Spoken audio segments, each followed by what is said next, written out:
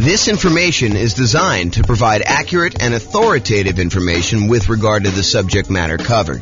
It is offered with the understanding that the presenters are not engaged in rendering legal, accounting, or other professional services. If legal advice or other expert advice is required, the services of a competent professional should be sought. Welcome to the Hampton Real Estate Investing and Real Estate Financial Planning Podcast. Learn all about investing in real estate in Hampton, Virginia, with a combination of real estate financial planning and modeling with numbers specific to Hampton, plus syndicated, more generalized recordings of live and pre-recorded real estate investing classes. Not all of them specific to Hampton. Be sure to stay tuned after the podcast for a message from our sponsors. Well, good morning. And welcome, everyone. Hope everybody had a great Thanksgiving. Today is Black Friday, and so we expect to have very few people on the webinar this morning. But the good news is I'm recording it, and I will publish it to the podcast and to the website afterwards. So today's kind of a really crazy, exciting class because this is sort of the beginning of a long thread or a long story of a bunch of different classes that we've got coming down the pipeline. And today is sort of like the introduction. It's like day one of many. So we're calling this Real Estate Nomad in Your City. And by your city, I'm going to allow you to pick your city out of a list of about 300 cities that we've already done modeling for. And if for some reason you're like, hey, listen, we really need to have whatever city it is, I probably could add another one if it's big enough. You know, I grew up in a city that had a population of about 300 people. And I can assure you, I'm not doing all the modeling and everything else for a city that size. But, you know, I don't know. I think we cut it off around 50,000 population. There's probably some on there that are a little less than that, but that was sort of the threshold. So I'm going to jump right into the presentation. If there are any questions throughout, please let me know. So here's what we're going to start with. First of all, before we get too far down the line, what is the Nomad real estate investing strategy? You may have seen the title and you're like, you know, what's Nomad? Never heard of that before. And so we're going to start here, but realize that just because this particular strategy isn't interesting to you, like you're like, oh, I'd never do that, or why would someone ever do that? Realize we're using this as a starting point because I think it's one of the better strategies for a lot of folks. And then what we're going to do is we're going to compare this strategy to all the other strategies that you've ever heard of in real estate investing. And I'll show you how they compare. And then you can make an educated decision as to which one you'd rather do based on the actual numbers and the details. So what is the Nomad strategy?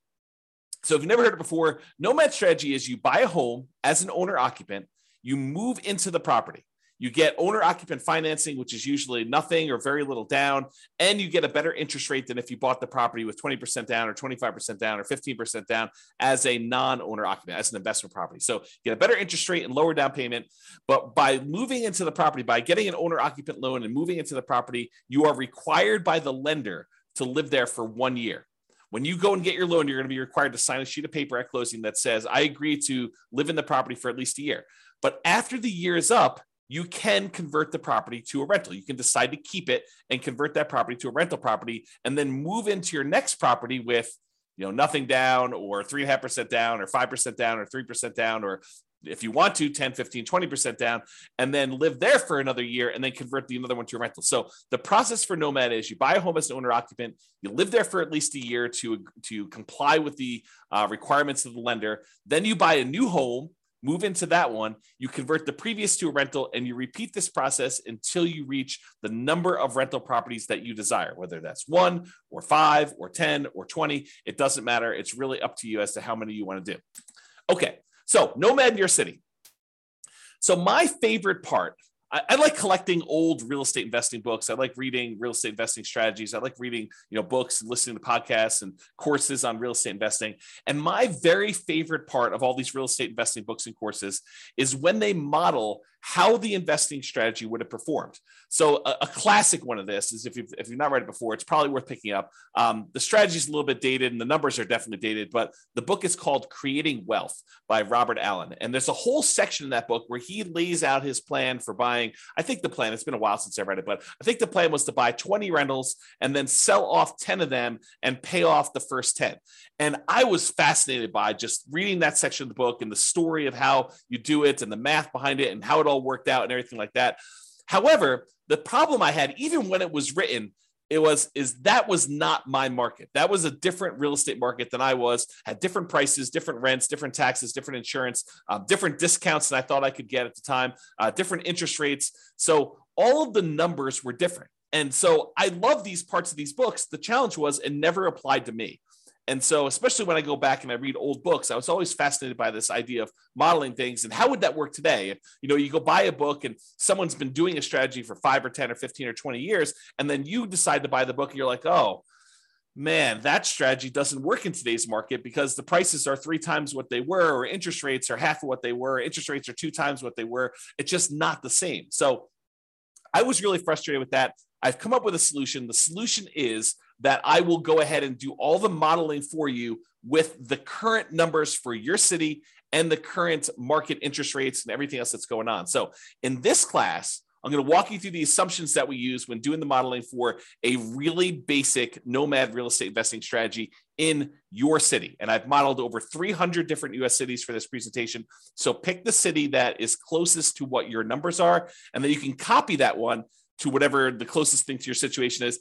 And if you need to make some slight tweaks to the assumptions to better model your own unique situation, that is what you can do. So you're like, hey, look, James is starting this guy out with $10,000 in savings, or he makes $8,000 a month in income, and I don't have that. I have $4,000 a month or $4,000 that I've saved up, and I make $9,000 a month or $4,000 a month, whatever your numbers are. You can change them to see how the assumptions change. So for modeling Nomad in your city, and I'm actively working on these pages. So if you go here and if you're listening to the recording afterward and you're like, hey, that page doesn't look the same. Yeah, I'm working on it. So just realize that the screenshots I'm showing are like of today, but realize that they may change over time.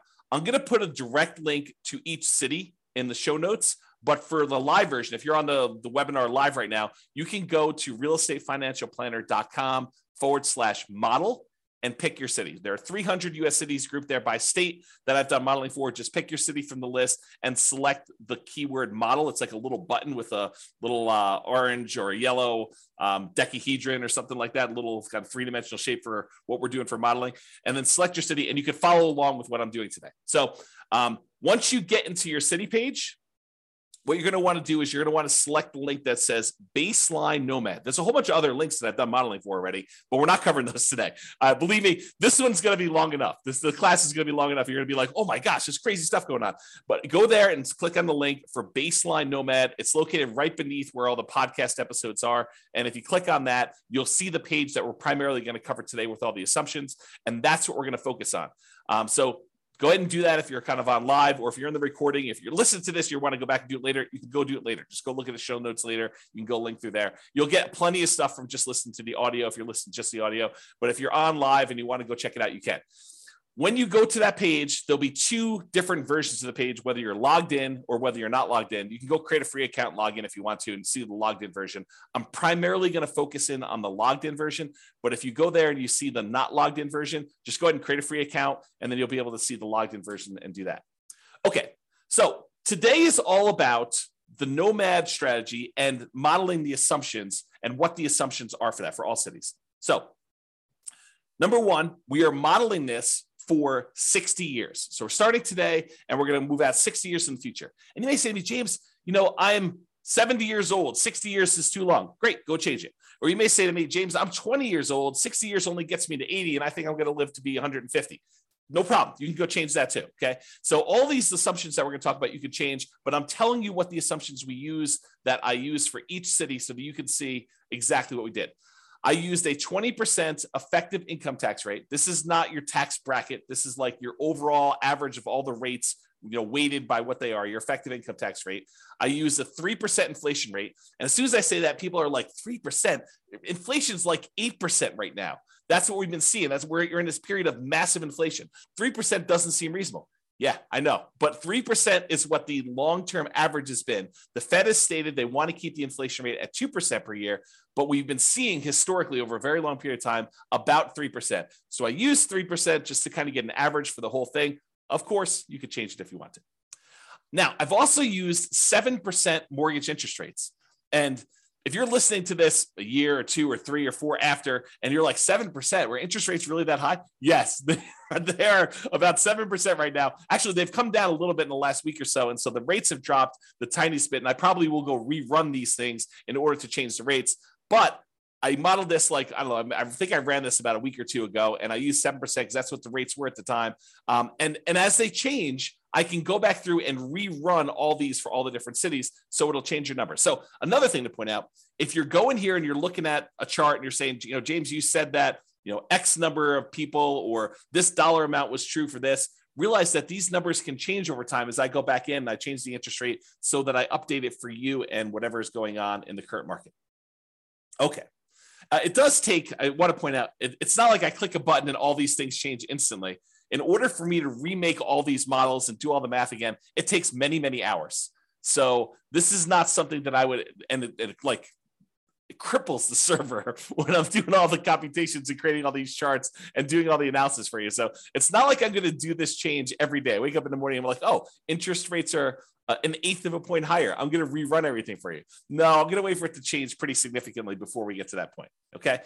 And then I've also used a 4% yearly safe withdrawal rate as my assumption here. Some people would argue 4% is too conservative. Some people would argue it's way too aggressive.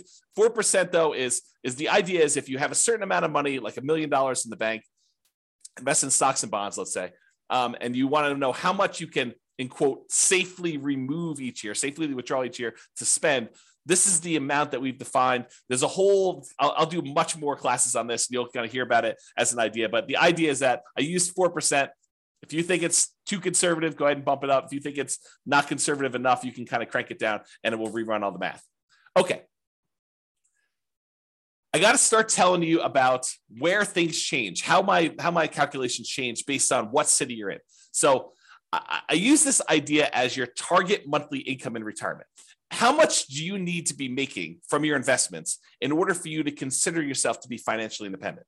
So what we refer to as your target monthly income in retirement. And I've got kind of two flavors of this. I've got the minimum target monthly income retirement, which is sort of like lean fire, if you're familiar with that concept, or some people just call it fire. And then the ideal target monthly income retirement, what people might call a fat fire, or like you living it up really, really well in retirement. You've got more than enough to kind of meet your total kind of criteria there. So we either look at minimum target monthly income retirement or the ideal target monthly income retirement. And these consist of, like, how do you know if you've hit that number? Well, it's all the passive income you have from things like Social Security or any pensions from like jobs or anything like that, or if you bought annuities and the annuities you have, plus all the net cash flow from all your rental properties. This is after all your property management, your taxes, your insurance, your mortgage payment, a vacancy allowance, like all that stuff. Any net cash flow from those count towards your target monthly income in retirement. Sorry, I had to take a drink. And in addition to that, your yearly safe withdrawal rate times any money that you have invested in assets, like your stock market stuff or your bond stuff or whatever it is. So a combination of all three of those things, any passive income, Social Security, pensions, annuities, those types of things, net cash flow from rentals, and then any yearly safe withdrawal rate times your invested assets. The sum of all of those combined determines whether you have achieved your minimum target monthly income retirement or you have not. So if it exceeds that, then you are financially independent. Your assets are producing enough for you to live on. If you're underneath that, then you haven't quite reached that yet. Now, the target monthly income in retirement is different for each city. And you're like, why is it different for each city? Shouldn't everybody have a target monthly income of $5,000 a month or $10,000 a month or $20,000 a month? And that is the problem, right? The problem is somebody living in, I don't know, Detroit, Michigan might have a very different monthly number than someone living in San Jose, California. Those are two very different markets with two very different living expenses. And so somebody might have a number that's like $5,000 a month living in one, and someone might have a $10,000 a month living in one another or more. Okay. And so I calculate a different one, which means that everybody in each city is working toward a different goal. So you can't just automatically look at and say, oh, it takes them 30 years to be financially independent in one city and 20 years to be financially independent in another city and say, oh, those are sort of equivalent. they're not really equivalent, because one may be like working towards $6,000 a month in financial independence, and the other one may be working toward $12,000 a month. And the property values in one may be very different than the property values in another.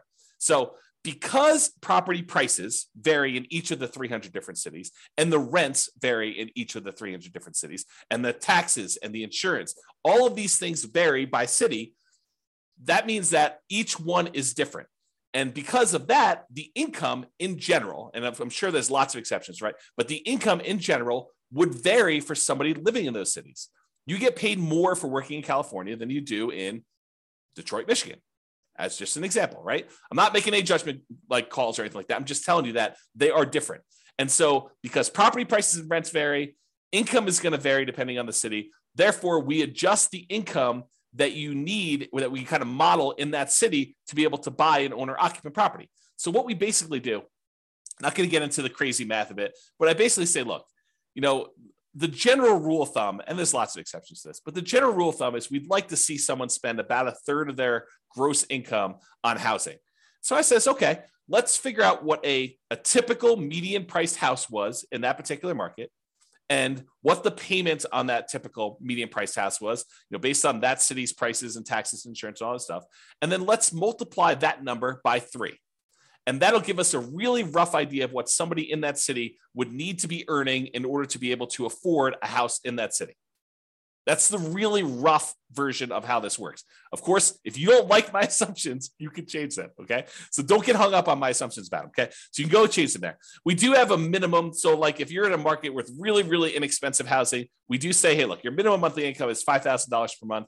And the thought behind that for me was, you could probably, a married couple can probably go get relatively minimum wage type jobs and earn $5,000 a month in our current environment. Okay. And that may change over time. Maybe if you say, hey, James, the math you're doing here, it's not right. You should really do it this way. Reach out to me via email. And if you have a really good point, maybe I'll change it. Maybe I'll say, look, you're right. I should change that. I should do it a different way.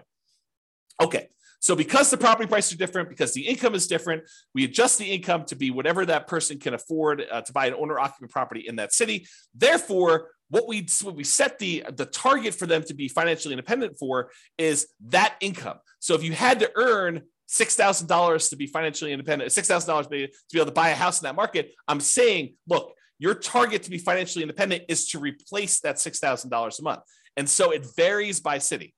So someone earning more and living in a more expensive city needs to earn a higher target monthly income in retirement to be able to be considered financially independent. And someone living in a less expensive market, on the other end, earning less from their job, has a lower threshold to be considered financially independent. So that's why the numbers differ in the city that you're doing. As I've been saying this whole time, if you don't like my assumptions, you've got at least 2 options, at least 2. First, drop me an email, tell me why you think I should change it for the city. It is very possible that I don't know your city like you know it, and my number is off. And so you could say to me, hey, James, your property values for this city are really high. They should be about $50,000 lower or $50,000 higher. Please change it. And I'll go look it up and we'll talk about it. And if I say, yeah, you're right, I should do that, then we could change it. And everything else in the future will be done that way. Or the other option is, and this is the one where you don't even have to contact me. You just copy the scenario for your city, the link I already gave you, to your own account and change any of the assumptions to better match your reality. You can get a discount. Great. You're buying lower price properties. You're buying more expensive. You make more. You're starting with a different amount. Awesome. You can modify any of those things to your situation and do that. That's what's great about being able to do this. I give you a starting point, but then you can model it yourself. Okay. Okay. So what income, target monthly income in retirement did I use for your city? If you're on your city's page, again, go to that realestatefinancialplanner.com/model, or I'll put a direct link in the show notes to your city, but you can go there and get that done. Under the scenario section, you can see exactly what I used for your minimum target monthly income retirement or lean fire. And it's right here. If you're looking at the video, it's right here where I blurred out the numbers. And the reason I blurred out the numbers is your numbers are going to be different. I didn't want you to just think that your numbers were automatically going to be what I showed on the screen. Okay. So you'll see this same value in their monthly income when we get to that here in a little bit. And that we'll also see your ideal, which is kind of like your fat fire number we just talked about. And if you don't like any of my assumptions, the button right above that confirm copy, that's where you copy it to your account so you could change all the assumptions and do that. Okay. All right.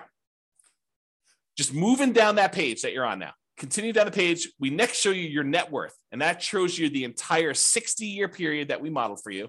And again, yours is going to be different. It's going to have different numbers on there, but this shows you the net worth of someone doing the really basic Nomad strategy of buying a property, moving in, living there for a year. When they've saved up enough for another 5% down payment, then they buy their next property. They convert that one to a rental, and then they repeat this property until they have at max the most 10 rentals. Okay.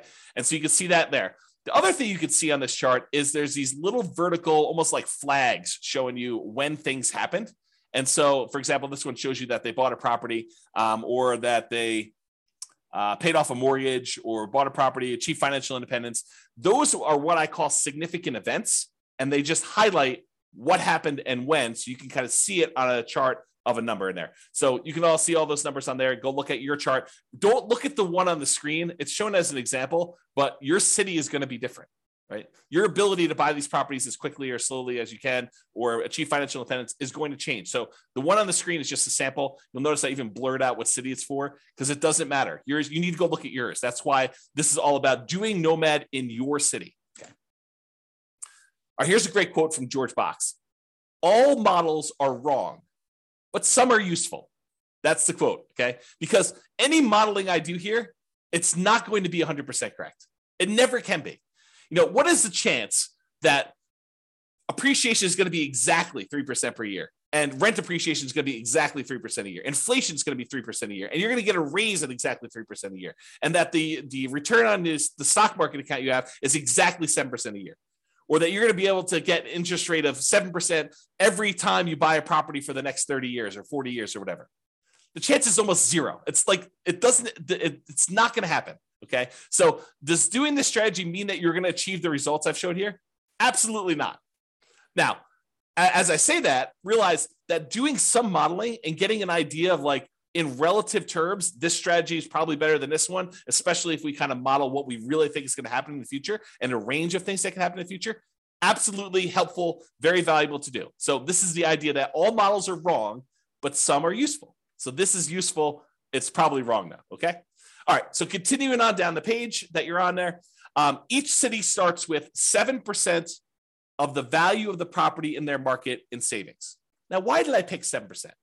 You know, James, you know that I don't have 7% saved up, or you know that I have, 100% of the property value saved up. Why'd you pick 7%? Well, I did it because we have to start somewhere. And I wanted to say they got 5% as a down payment to buy their first property and as an owner occupant and some closing costs. So I said, okay, let's just pick a number. Let's pick 5% of whatever the value of properties are in that particular city and some closing costs in there, maybe a little bit of slush money to kind of add in there, some reserves or something like that. So the idea is that they had 7% starting there. If you have a different number, I feel like I'm a broken record, right? If you have a different number, you can change it. If you're starting with less or more, you could go ahead and change whatever you want there. And for markets where this 7% would be really, really, really low, I said, hey, look, a minimum of $10,000. So if you don't have $10,000, if that calculation would have been less than 10K, I just made it 10K to make it that way. Okay.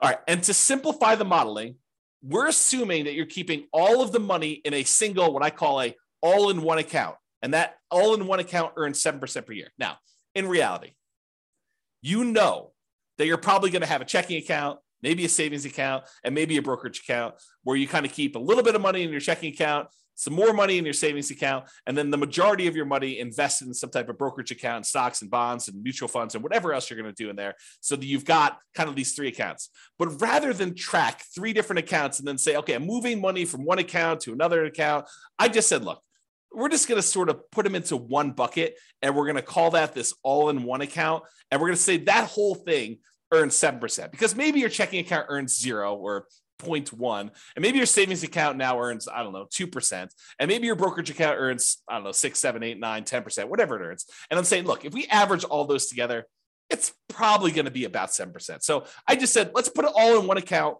make things really simple. All the money from all the rentals goes in there. All the down payments for all the properties comes out of there. Any money you've got sitting in there is kind of just earning something. So I said 7% for that. It's in this all in one.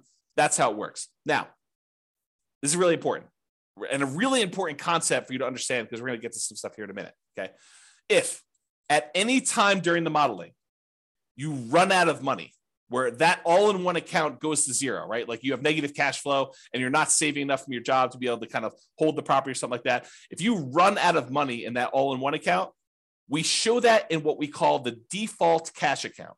The default cash account is a magical account that keeps track of how much money you needed to add from outside the system in, okay? So it's our way of saying, look, if you ran the model the way that you set this up, and you don't have enough money to do it because you have negative cash flow, or you had this, some type of drawdown, or whatever happened there, and you ran out of money, this is the account where we track how much money you ran out of and how much you needed to add it. So that's sort of the model.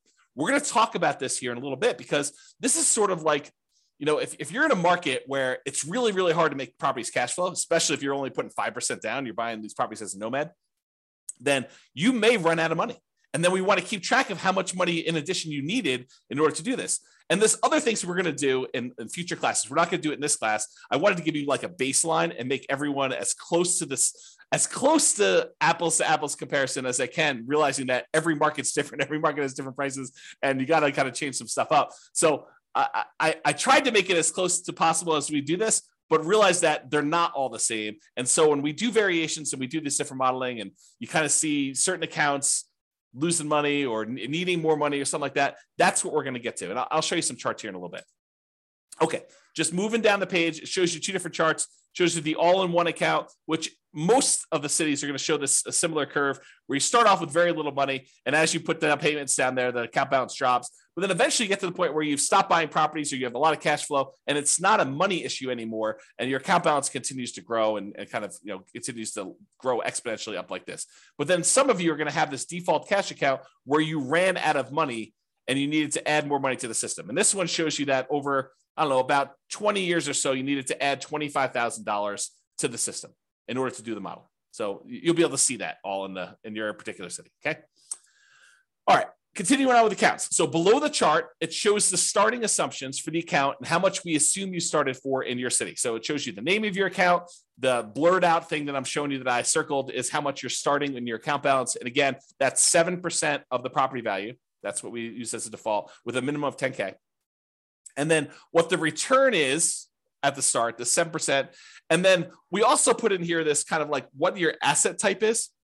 And the only place this is really used, at least right now, is in when you're doing your asset allocation. When you want to say, James, what percentage of my net worth is in real estate? What percentage of my net worth in stocks? Or what percentage of it is in bonds? You can do that with the software. And so what we said is this all-in-one account, we've classified that as sort of stocks. Even though in reality, as we talked about, it's probably a little bit of that is really your checking account, a little bit is probably your savings, and really the majority of it is probably stocks. We just said, look, this is all stocks, and we just kind of label it that way, okay?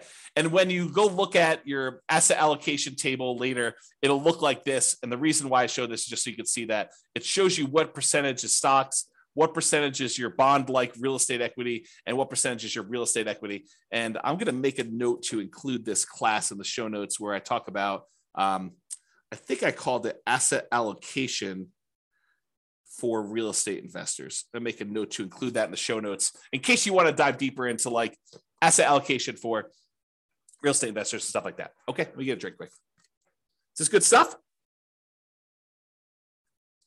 You guys are all turkeyed out from your Thanksgiving Day meal? Okay. Continuing on. So after the account section, there's the property section. So you see all the details, the assumptions about the property. So if you had more than one property, we would show those different ones here. But for this one, since we're buying basically one owner-occupant property, we're moving in, we're living there for a year, and then we're converting it to a rental. When you buy the next one, we're using one templated property in order to replicate this. So right below the property headline is this thing called the cash flow power meter. And the cash flow power meter shows you how well right now, like when we set up the property, not like 1, 5, or 10 or 15 years from now, but right now, if you could rent this property out, how well it would cash flow. And I'm not going to take the time because I'm probably going to go a little bit longer than I had hoped to go on this particular class. But there's a whole class on the cash flow power meter, and I'll make a note to include that as well. But this shows you basically with a little visual gauge of how well the property is cash flowing, whether it has really negative cash flow, whether it has negative cash flow, including or not including the depreciation benefit, or if it has negative cash flow if you had a professional property manager, or if you have positive cash flow even with a professional property manager. It kind of shows you where you are in that. And so that shows on the page for you so you can see it quickly. Okay, let's go through the property assumptions. And the property assumptions for your model it's made up of values that are the same no matter what city you're in, which I'll talk to all about those, and then which ones change based on city. So the city and state is going to be based on wherever you are. The property is a dynamic, reusable template of property that we could buy multiple copies of using rules. That just tells you that we're going to take one property and we're going to be buying the same property. And that property is going to be increasing in value as you buy it. So you're not buying 10 properties at, $100,000 or $200,000 or $500,000 or whatever prices are in your city. It's going to be $100,000 today, but a year from now, it's going to be $103,000. Next year, it's going to be 106 and change. It's going to be, 109 or whatever it is. So the property values go up. So you're buying more expensive properties as we model this, and the rents are going up and all that stuff is being calculated for you. But this is what it is at the start. We're going to use rules in order to determine when we buy and sell these properties, which you'll see here in a second. And we're not selling this property. So in the really basic model, all we're doing is acquiring properties and letting them cash flow. When we do future stuff, and this is where we're heading with this is why this was class one of a whole series, is in the future ones, we're going to say, look, we've got all this equity in properties, which we're not really making money on in our calculations for financial independence. What if we sold off some properties and paid off other ones? Well, that's super interesting. So when we do these different variations in the future, all these different kind of like alternative scenarios on the baseline scenario, you'll see me do things like buy 12 properties and then pay off, 4 of them, buy 12 properties and sell off half of them and pay off the remaining ones. We'll do stuff like that in the future, or pay off properties with cash flow, or sell off all the properties and invest in stocks. We'll do all the different modeling so you can see it. Not today. Just too much stuff to do today. Okay. So what account are you using for your down payment, your income and expense for a property? We're using that all in one account, earning 7% per year. And then here's one that changes based on your city. The property value is X, and the purchase price, we're basically saying that you're buying the properties for full value, which we'll do models where you buy at a slight discount or slight premium if you're in a hot market. And that goes up at a rate of 3% per year. So we've assumed all cities are appreciating at the same rate, which may not be a great assumption, honestly, right? Because some markets actually appreciate a little bit better than others. Some appreciate a little bit worse than others. And so you may want to go in there when you're doing your own modeling, copy it to your account and change that assumption. But for the sake of today and our baseline modeling, everyone goes up at 3%. Which is the rate of inflation historically over a very long period of time. And this number I didn't pull out of the air. This is based on Case-Shiller data showing like 100 years of housing data for the entire United States shows that housing on average over a very long period of time has historically gone up around 3% per year. So I didn't just pull that number out of the air. That's a real number. Down payment, 5% of purchase price for down payment. And then I assume 1% of the purchase price in closing costs at the time of purchase. So you got those two in there for the assumptions. I've also assumed that you were unable to negotiate with the seller to get the seller to pay any of your closing costs. In a really soft market, you may be able to get a seller to pay some of your closing costs. In a really hot market, it'd be really hard to do that. Page 2, property assumptions. Okay. 7% is the mortgage interest rate with a term of 360 months. So 30-year fixed rate, 7% mortgage interest rate. And a week ago, that was probably a really good number, a little bit more than a week ago. But today, it's probably a little bit lower than that, right? It's probably in the high 6s. And so I'll change those. And if you go and you're listening to this recording, it may be different by the time you get there. But it doesn't vary by city. I want to point that out. All the interest rates for all the cities that we're modeling are all the same. Because you put less than 20% down, you have private mortgage insurance, which I'll make a note to put in the private mortgage insurance class in the show notes. So you guys will have access to that in case you want to look at it. So private mortgage insurance at a rate of 0.85% of the initial loan amount until the loan to value drops below 80%, and then it falls off. So we're assuming you're getting a conventional type of loan where the PMI drops off at 80%. Now, this next one does change for your city. X dollars per month in rent, but rent increases at a rate of 3% per year. So your city is going to have whatever rents are for your city. And again, if you're like James, your numbers are off, let me know or change it yourself and you can go do that. But I use rent data from a source. So I actually pulled rent data. This is not me just arbitrarily picking a number. And it's not me saying, hey, I'm using the 1% rule or 2% rule or 1.5% rule or, 3% rule or, whatever. I'm not using rules of thumb. I'm actually using data. Okay. Next one, 3% of the monthly income is the assumed vacancy rate. I didn't pull vacancy rate data. You could argue that maybe I should have, or you could say, hey, look, if you're doing property management correctly, you're starting at least 60 days in advance of your property going vacant before you find your new tenant. You're requiring notice. You're doing all the things that we normally teach you in the property management class. A 3% vacancy is probably your target anyway. Okay. Ideally, we're trying to do 0%, but in reality, if we're going to stay about 3%, that's pretty good because you have unexpected things come up with tenants, right? So 10% of the monthly income is the assumed maintenance rate. You could argue that's low. You could argue that's high, depending on types of properties you're buying. But it's the same for every city. Changes by city, X% of the value of the property each year is the assumed property taxes rate. So I did go look at what property taxes rates were per city. This honestly is one of the numbers that I'm less sure about. So if you're looking at these numbers, you're like, James, that's really off for our city. Let me know. And I would be much more inclined to change that than some of the other ones, which are based on data I have. I did use this data, but I don't like the source of this data. I guess I'll say it that way. Based on the initial value of X, that's about Y per year in property tax at the start, and it changes as the property changes value. So your taxes will increase as your property value goes up, which is how it works in reality. And then this also changes by city for your property insurance rate. Oh, I was talking about taxes when I was really thinking about insurance. Both of them are the same though. They both vary by city, and I had sources for both of them. And so if you think either the insurance or the taxes are different, let me know. But they do vary and they increase over time with your city stuff. This is a residential property, and 15% of the purchase price is considered the value of the land. So we're assuming you're buying detached single-family homes or townhomes type properties where you have land and only part of the value is actually depreciating. I'm not going to get into all the tax stuff here, but that is the assumption that we use for that. If you want to change that, you can change it in the thing.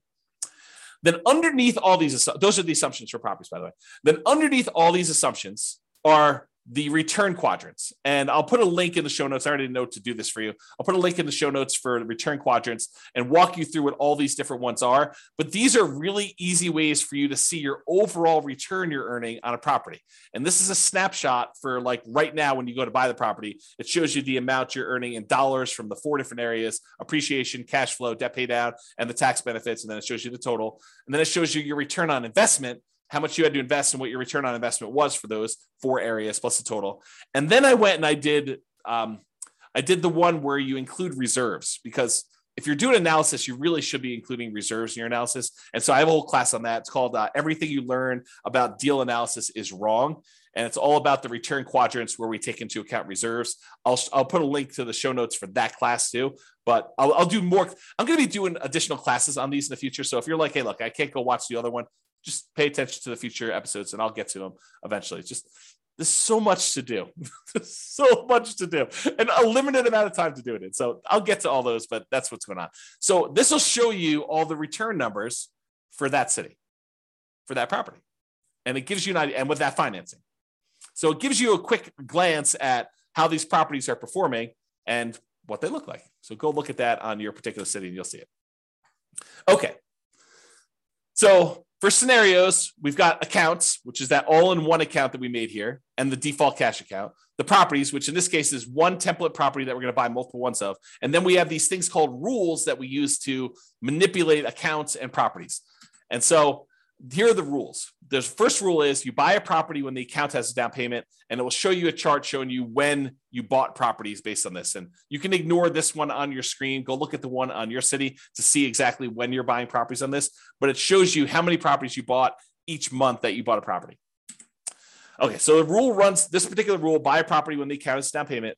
I did a class, must have been just before Thanksgiving, where I did a class and I went through each of the rules. So go watch that on the website. It's up now. So just go to Real Estate Financial Planner or go listen to the podcast episode of that one. And I walk you through all these different rules and when to use them. But this rule is the rule for buy a property when the account has a down payment. It runs for the entire scenario. So it's running for that whole 7 to 20 years, but it stops when you buy 10 properties. So realize that it's still running, but you're just not doing anything productive with it. So the rule will buy another copy of that template property, the one that is the Nomad property for whatever city you're in, whenever the all-in-one account earning 7%, has enough for a down payment and closing costs, plus at least 6 months of reserves for all the properties owned. So we're saying, look, once you get to the point where you have another 5% down payment, plus some closing costs, plus 6 months of reserves on all the other properties that we currently own, then go ahead and buy another property, buy another copy of this property. And it's buying one that is, more expensive because as time goes on and rents have gone up a little bit. Okay. It also checks your debt to income ratio to make sure that you're below 45%. So it verifies that you have 45% debt to income when you buy that property, and it checks that for you to do that. And then it will only buy 10 properties maximum. If you sell any, by the way, we don't in this model, but if you do sell any, then realize it will try to replace them. So if you're buying a property and selling properties and doing that stuff, this rule, if you keep it running, will try to replace the properties that you sold. The next rule is paycheck and personal expenses. So this is a chart. Yours will be very similar, where it's showing you the red line is what your paychecks are, and then your personal expenses, including real estate, is shown in this orange. And so I'll have to do a whole nother class just explaining what's going on in this chart, because there's a lot of really cool stuff happening here. But this is shows you what it is for there. And then here are the assumptions for this rule. So as a default, we're trying to say, look, you're saving $1,000 a month. And some people are automatically like, what, $1,000 a month? I only make $3,000 a month. There's no way I'm saving $1,000 a month. And someone who's earning $20,000 a month is saying $1,000 a month. Yeah, that's nothing, right? So I had to pick something, and you can go change the assumptions, but I had to pick something. And so I picked $1,000 a month as a default starting position for everybody. So this rule runs for the entire scenario. You're depositing both your paycheck and you're pulling your expenses out of that same all-in-one account. Both the paycheck and personal expenses will increase with inflation. So the amount you earn from your job goes up with inflation. The amount of your expenses goes up with inflation. Your housing costs goes up with whatever the property values are, interest rates, and all that payment stuff. So not technically with inflation, but it's something that looks a lot like inflation. Changes to so this actually varies based on city. The gross paycheck that you have varies based on city. And it is why we talked about before with that target monthly income retirement, being able to afford a house in that marketplace. And we've assumed a tax rate, the effective tax rate of 20% on your paycheck. That's another assumption. If you think, hey, look, my tax rate is much lower, much higher, you can go ahead and change that. And then your net paycheck after taxes is whatever it is, that gets changed based on where you are, what city you're in.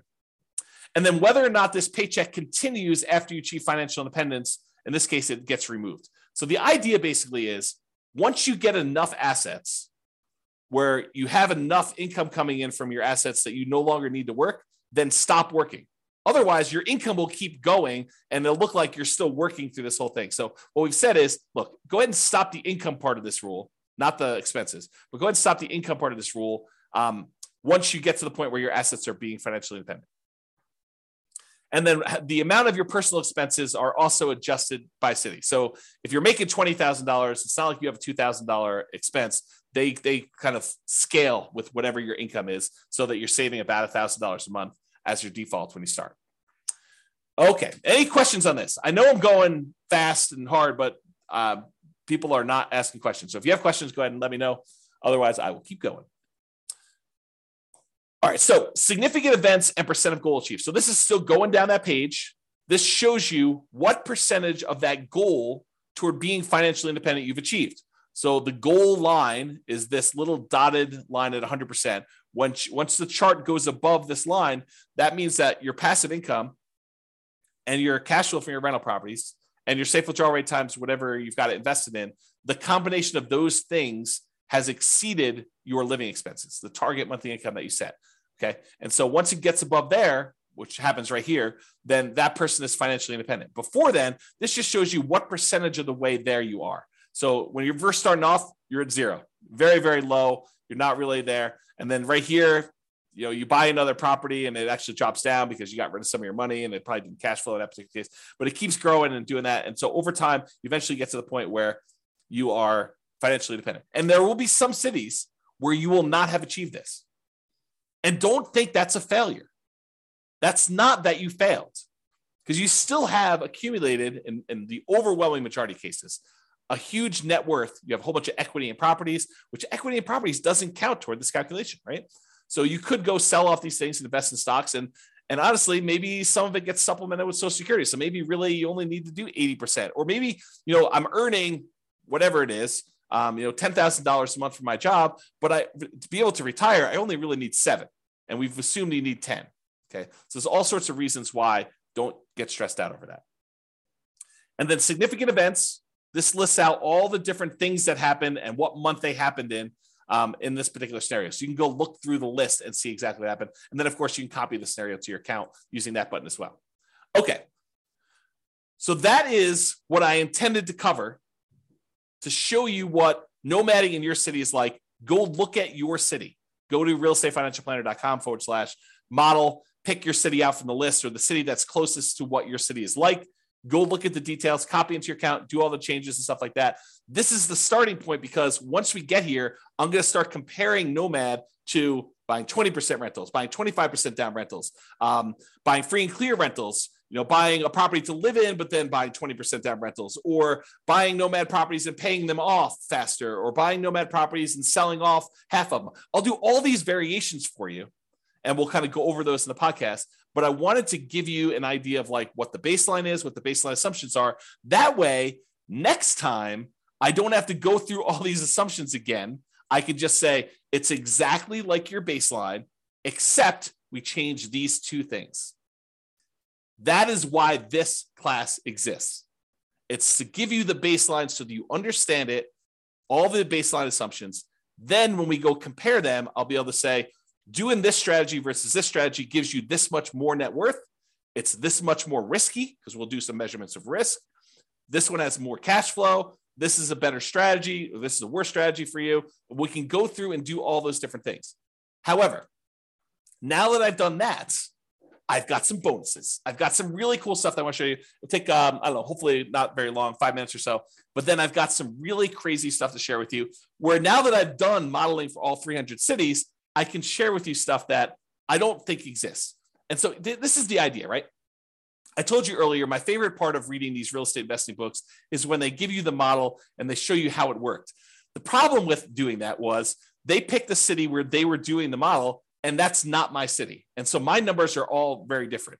And so the question I've gotten in the past is, James, because I've been teaching Nomad stuff primarily in Northern Colorado for, a decade. Yeah, probably about a decade. So the question is always, does Nomad work in X city? Or it only works here because of blank, right? So I said, okay, now I finally got data and I could show you, does Nomad work in these other cities and what's the problem with it and how can we fix it and stuff like that. So let's go ahead and do some summarizing of what it looks like. So this is now a chart showing you each dot represents one of those 300 cities. And on the bottom, it shows you the price of properties in that market. On the left-hand side are really inexpensive properties. On the the left-hand side, it's all really inexpensive properties, cheap properties. On the right-hand side, it's all very expensive properties, okay?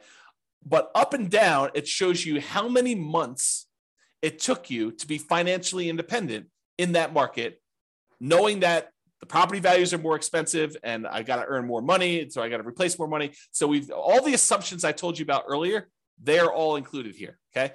But this chart shows you that there are definitely a whole bunch up here that did not achieve financial independence. They never got to that 100% mark by month 720, by 60 years in. That's the end of when we modeled. We modeled 60 years, okay? So there's a whole bunch that did that. But it's not exclusively really expensive markets. It's true that the really expensive markets, the ones that have really expensive properties, they were more likely to be up here, in my opinion. Right? Just looking at the data, looks like these ones were not achieving financial independence, but there are plenty of ones in these lower price markets where they did not achieve financial independence either. So as we go through doing these variations, we are going to address that and how to solve those issues of being in a market where, look, it didn't get me to financial independence doing the regular baseline scenario of Nomad in 60 years. Well, let's figure out how to solve that. So we'll do that in other classes, okay? But also to point out that just because it didn't get 100% of what the income you were earning and replace that doesn't mean it was a failure. And I'll show you here another chart that shows you net worth and how net worth is pretty extreme in some of these markets. And so just because you only have a net worth of whatever, $3 million, $5 million, doesn't mean you failed, right? This is still a really good strategy. And then you may have to do some other things or kind of readjust or whatever it is there. But I wanted to show you that there's a whole bunch of these that achieve financial independence. There is a slight skewing where in these less expensive markets that they achieve it faster. In these more expensive markets, they achieve it a little slower. But part of that is when you only have to achieve a goal of $3,000 a month, because that's what your target monthly income retirement is, or $5,000, whatever the minimum was, then it's easier to achieve in some ways. So because the prices of houses gets more expensive, it means you need to achieve a higher level of standard of living in order to be financially independent. So I just wanted to show you this kind of summary chart showing you how Nomad has performed in all these different markets. And then if you want to drill in, go look at your city, because that's what we did. So each one of these dots is one of those cities that we got to put up there. Okay, so that's there. Now, just because I can, primarily, I want to show you that you can highlight any state's number. So if you're like, hey, how does my state look? I just pulled up one state, it happens to be Colorado because that's where I live. But you can go look at where the different cities for Colorado are. They're the blue dots. They're highlighted. All the gray dots are still there, and you can see those, but you can kind of get a feel for a particular state. And if you go to the model page and you click on one of the state titles, it'll take you to this chart. So then you can see any state you want to do there to see for the whole state. And I'll continue to add additional charts and summarize things for you, and I'll put it on those pages so you'll be able to see those as well. Okay, so that was price of property versus how long it took you to be financially independent in that city. Now what I'm going to show you is the price of property and what percentage of 100% of being financially independent they achieved. Because this one was, hey, look, this is the number of months. This is how fast it was. Now I'm showing you, at what point, what percentage of being financially independent are you? So are you 70% of the way to $10,000 a month? Are you at $7,000 a month, in other words? And so this one shows you the same type of data, price of properties, really cheap stuff on the left, really expensive stuff on the right, and then what percentage of it you were at the end of our modeling at 60 years. Because there's a whole bunch where they achieved their goal, which I'm ignoring. Anything over 100%, I just said, look, you achieved your goal. I'm not going to look at that percentage. These are all the ones that didn't quite achieve it. And a whole bunch of them were a significant way there. And I didn't show you a couple that were negative. There's some markets where, like, by buying properties, it hurts you, right? And so I'll show you that here on the next slide. But these ones shows you what percentage you are, and you can go click on, the link and show what city it is, or go look at your individual city to see. But not all of these are like complete failure. It's like these ones, they had 80% of their goal. These ones hit between 60 and 80%. These ones are a little smaller, 40%, 20%, but you can get a feel for that. And then these are the ones I showed that were negative. So there's a handful of ones where it actually was negative towards your goal. You had negative cash flow on your property still, even at year 60. So there's 1, 2, 3, 4, 5, probably 5 out of 300 or so were really bad markets. And those markets we'll have to do stuff about. And I will give you a hint. I think most of those are in California. Not judging, just saying very expensive market. All right, so this is the chart where I'm showing you, same idea, net worth though, on this axis. So this one shows you that there's really cheap houses, really expensive houses, and this is the net worth. Now, I want to point out to you, there are some of these where you end up with almost $1 billion at the end of 60 years. $1 billion. They're outliers. There's, a couple over 500,000. I'm sorry, 500 million, not 500,000. So it's really hard to see what's going on down here. So because of that, I'm going to ignore all the ones above 100 million. Okay. So this is the chart showing you all the different cities, what price houses are in those markets, and then what their net worth was, including all the stuff in their accounts, so the stock market account that they've got, and then all the equity they have in their properties. Those two combined are calculated for net worth, and it shows you what their net worth were. So even if you had a scenario where you didn't quite reach your goal of having passive income enough to be financially independent, but you had a net worth of $20 million, is that enough? I think for most people, that's enough, right? And if it's not enough for you, then go look at your city and make adjustments. But, a lot of the times we look at this thing, we say, oh, they failed. They didn't achieve 100% of their financial independence goal. But really, they've got $14 million worth of real estate. Well, maybe that's enough, right? Like, depending on what your situation is and what you need, especially if you're 80 years old and you've got $10 million left. you might be able to decline the value of the assets you have, like to dip into the principal of your assets and spend those as you go. Because the other model, in theory, is not depleting your assets, right? It's passive cash flow so that you're not dipping into the value of the real estate or anything. Okay. All right. So that was net worth. Now, this is the one where I was like, okay, show me how much people run out of money based on home price. So really cheap homes over here, really expensive homes over here. This is how much negative that like default cash account, the one where we measure how much you had to put into an account in there. So this measures how much you had to put in to do that. So there's a whole bunch that were zero up and down the price range. It tends to be the cheaper properties that you don't have to put money in though. As you get into much more expensive properties, those you tend to have to put more money in. Okay. Now it's hard to see because some of these cities need to add a lot of money. So like these ones down here. So let's zoom in. But before we do, let's kind of poke at California a little bit. I love California, right? But let's poke at them a little bit. The ones in blue are all the California cities. Do you notice a pattern? A lot of the California cities, not all of them, but a lot of the California cities are the ones that required a lot of extra money. So we're going to have to do some things to solve California issues, right? We'll kind of address those things. But a lot of the other ones were not California, and so they didn't have that issue. But I'm zooming in now, same thing, how much account balance, and I cut it off. I said, look, if you had to put in more than $1 million, I just cut those off just to kind of zoom in a little bit. And you can see there's some that need a significant amount of money, based on much higher prices. Anything under, I don't know here, 300,000, 400,000, a lot of those markets you need to add very little, if anything at all. And if you zoom in even more and say, look, let's cut it off at 200,000, you can see there's definitely some outliers here where you need to add some money. And we can talk about solutions for that and how to deal with it and saving up longer. And there's lots of different things we could do to solve this problem, which we'll get into in future classes. But I just want to show you the data today. And then here's the line where a lot of them need zero or very, very small amounts. Okay. That's the majority of the data there.